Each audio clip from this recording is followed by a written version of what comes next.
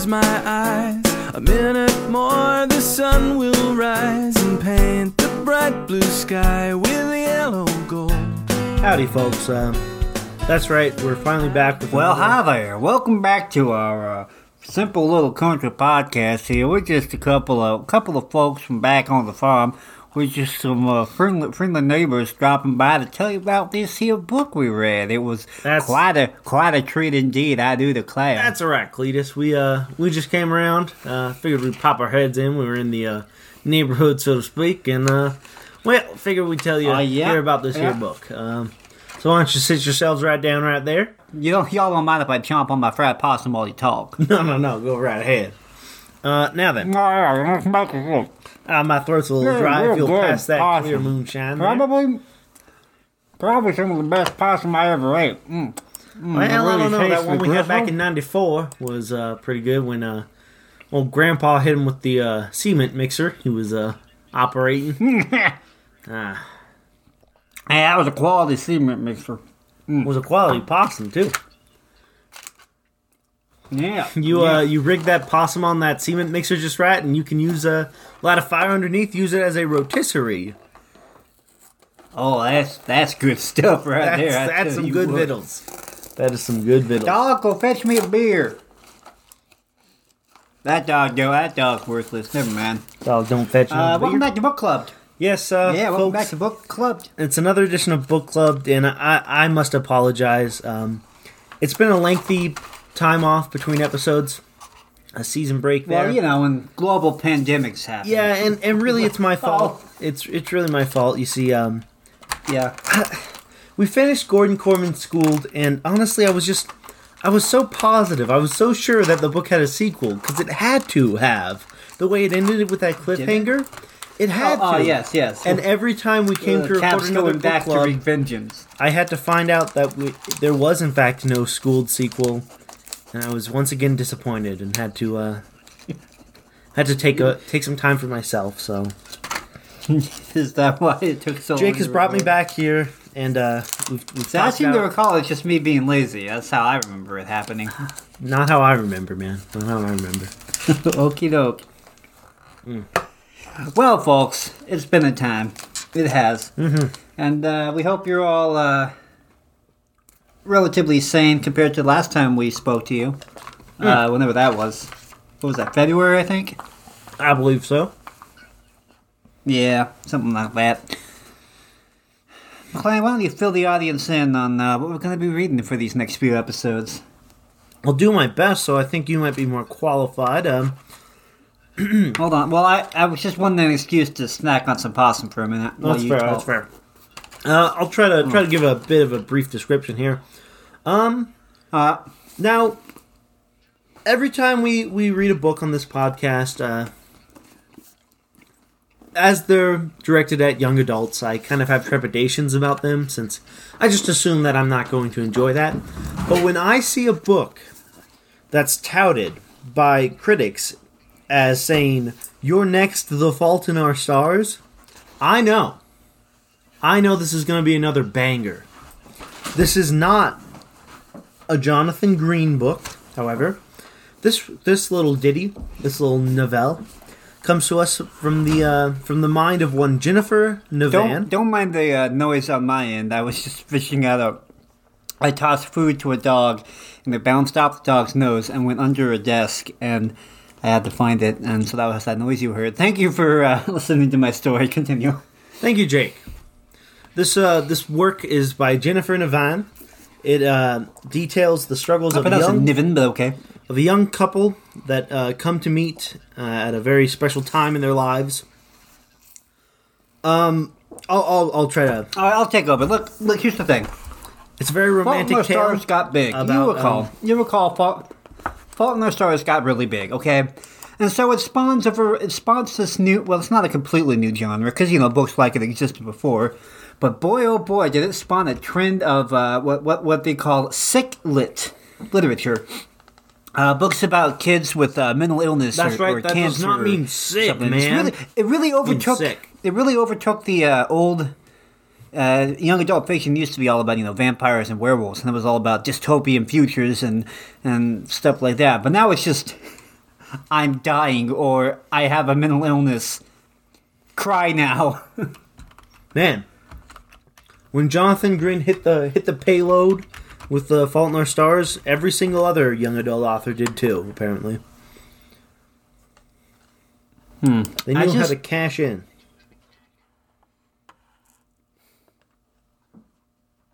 Here's the thing. I don't...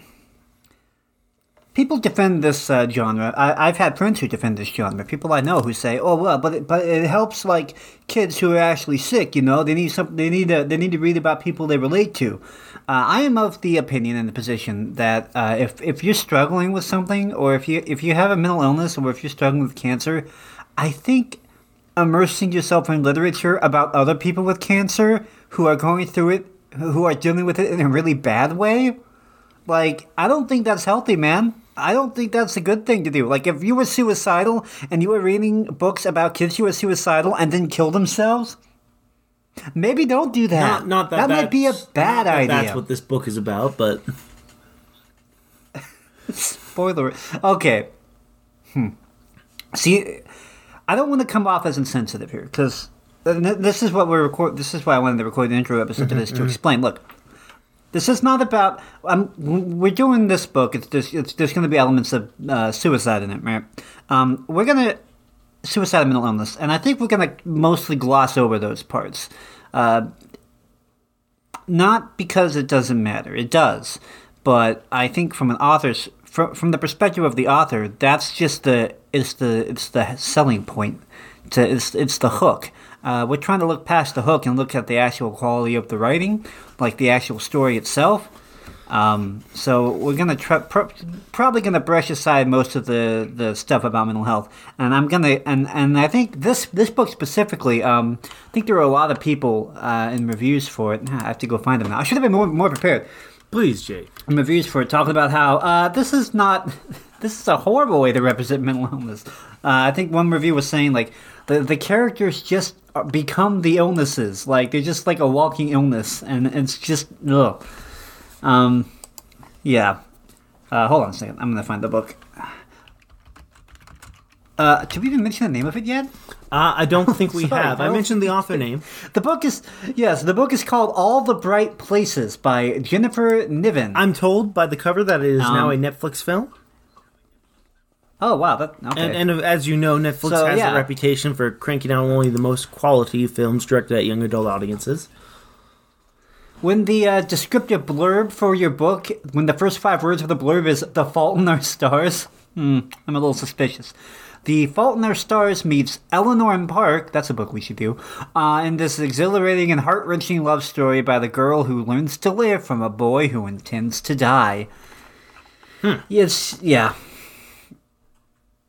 So, I'm going to find that thing I was looking up earlier. Of course, most of the reviews for it are going to be 5 stars from teenagers who are like, OMG, I cried so hard. Yeah, the characters weren't people. This is just a few reviews I was reading. That sounded like, yeah, this sounds right. The characters weren't people, just mental illnesses put into bodies. Quirky, but in reality, mentally ill isn't cool. Nobody treated the characters' problems like they were real problems. Let's see here. This book has been bothering me for a while, and in all honesty, I thought I loved it when I know, guys, you can find negative reviews about every single book, but I'm trying to explain. Trying to explain the angle we're taking on this from like the mental health perspective. The book's been bothering me for a while, blah, blah, blah. Yeah, it's really struck me. The characters did become their illnesses. And while depression really is all-consuming and can make you feel like you're made up of not molecules but sadness, I feel that a book about depression should show that there is more to people than their illnesses. It makes me sad these characters were defined by their illnesses. The adults in the book didn't give a flying fig about what was going on with them.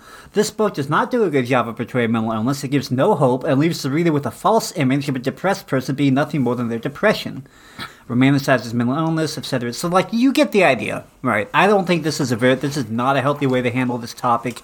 It is very much a cash-in on the Fault in Our Stars, this book's gonna make you cry thing. Maybe I'm not giving it a chance. I haven't read it yet. That's fair. I did read the author's note where the author, Jennifer Navan, talked how depression and suicide has affected her and people she has known in her life. So I feel like this... Let's be honest. I understand. Yeah, I'm just gonna say I feel like this justifying. might be... Like I've experienced this, guys. Like I've experienced, but I know people who've gone through it. Well, guess what?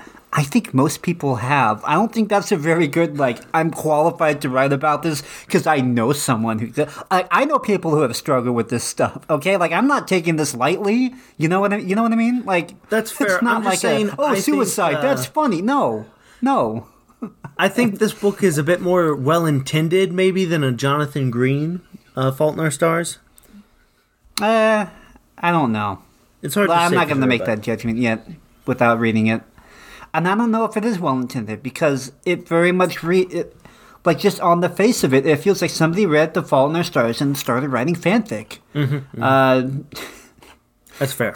So another one of these reviews, and it seems kind of cheap just reading other people's reviews to explain things, but I'm just trying to give you an idea. We haven't read it so yet. There's a girl whose name is a color, Violet, and a boy whose name makes him sound like he burst from the pages of a Dickens novel, Theodore Finch, and they're both super quirky, intelligent, and know the names of a bunch of dead poets. Then there's that whole death thing hanging over the novel. First off, sounds exactly Why like does a it John feel like Green I've read book, this but... before? I know, it's so strict. It's like she took Fault in Our Stars, swapped cancer with suicide, just gave it a new paint job. It's a little weird, honestly. It just comes off as disingenuous in every single way. So it's perfect for us. So let's, yeah. I think this is going to be a good time. I think we're going to find out a lot as we start to work through it. You know, you can make all these accusations prior to reading the book or cracking it, but we really got to dive in, get to the meat of it before we really decide whether or not this is a well-intended, maybe misled attempt at supporting and comforting youth struggling with depression, or just a cash grab, cashing in on the trend of sicklit, or perhaps somewhere in between. Also, I forgot to mention this too, another parallel to Fault in Our Stars, they live in Indiana, so... little Indiana hatred coming up, maybe? Those large, rotund... Sedentary beings. So dumb. Right. So, I have a sad story to tell you, McLean. Mm-hmm. Please do. Mm-hmm. Yeah. I recently moved, and when I did... I changed my address, as you do. Okay. However, I have not gotten any mail at my new address yet. Mm-hmm. So when I ordered this book, a few weeks ago, it has not come yet, and I'm getting a little... I have not gotten any mail yet. So are you telling me somewhere that you do not have the book? Somewhere in the depths of the Postal Service, there is a book there with my name on it. So hopefully by the time we do the next episode, I'll have the book. Jake, I had my book out already. I was prepared to really dive into this work. Oh, I'm sorry. This is just an intro episode. And you're I forgot to tell me, you. I'm really sorry. You're telling me I'm sorry that you don't blame me. Blame the United States Postal Service. Ah, yes, the government. All I'm saying. You conspiracy theorists are all the same. Uh-huh.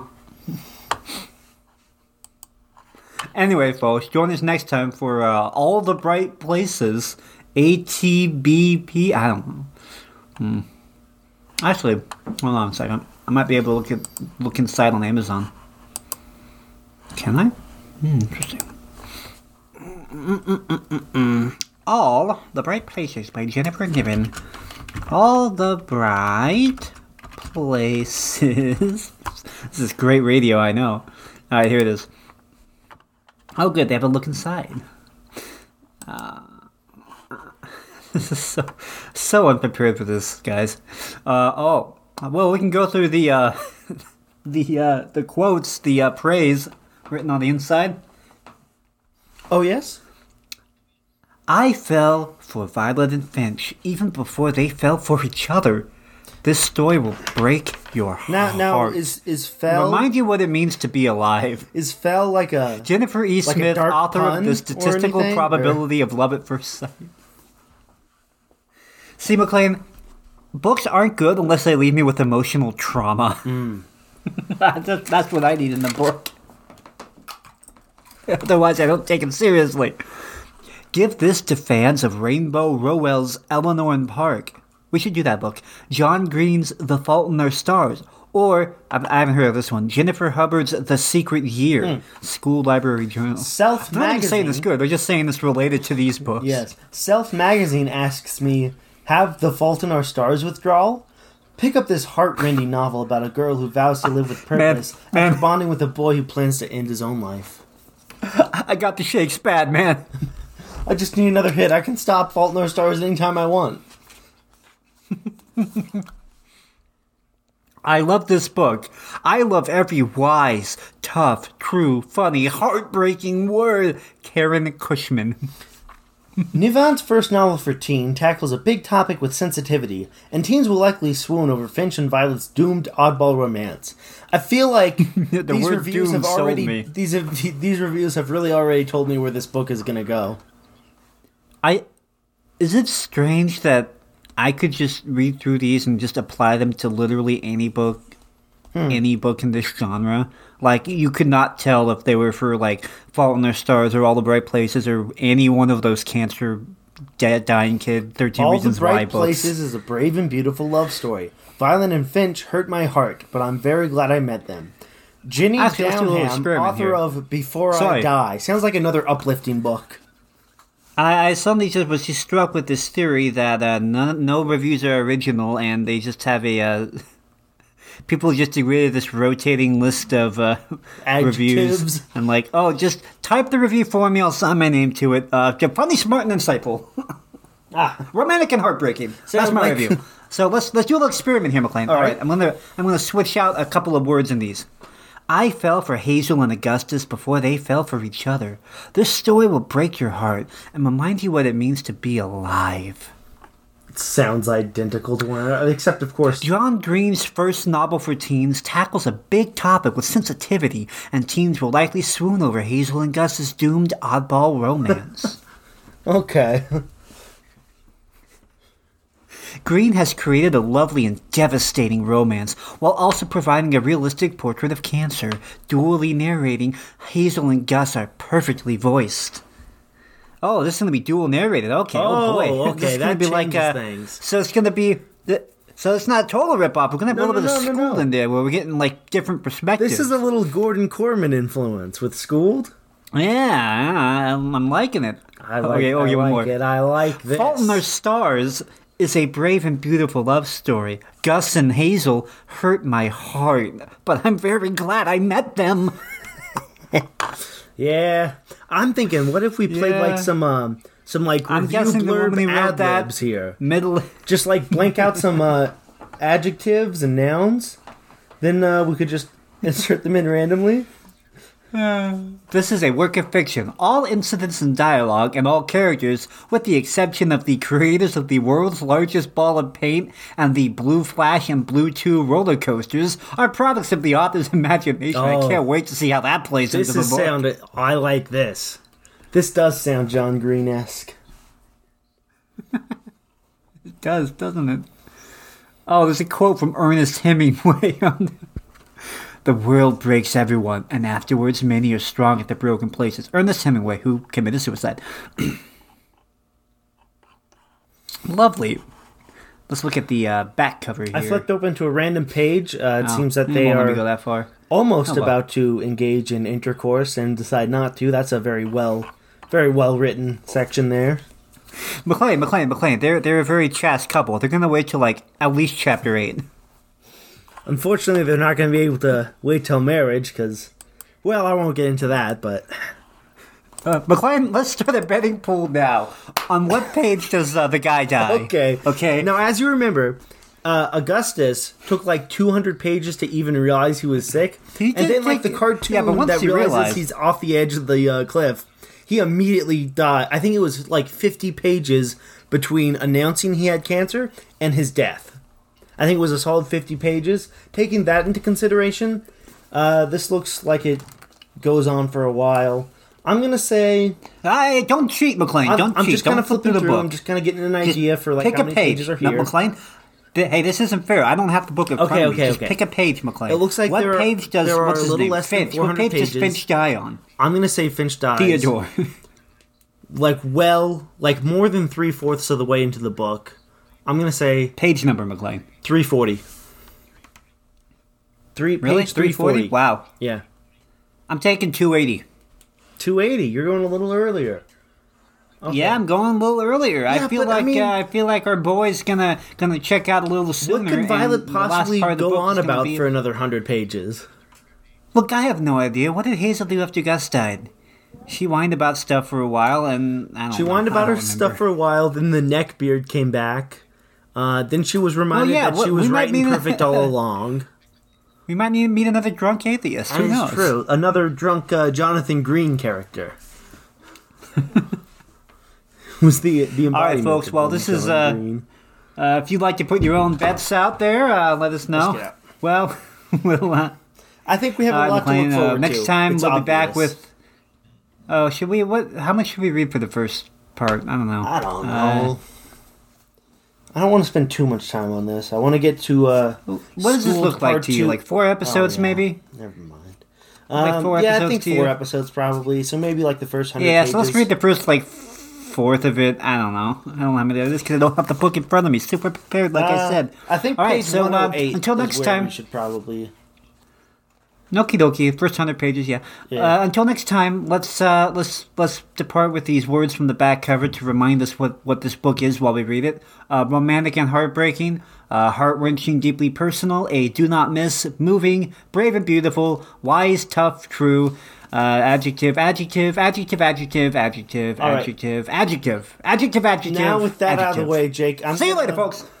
For next week, I'm going to prepare some praise blurb Mad Libs. So Mad Libs, be prepared for that.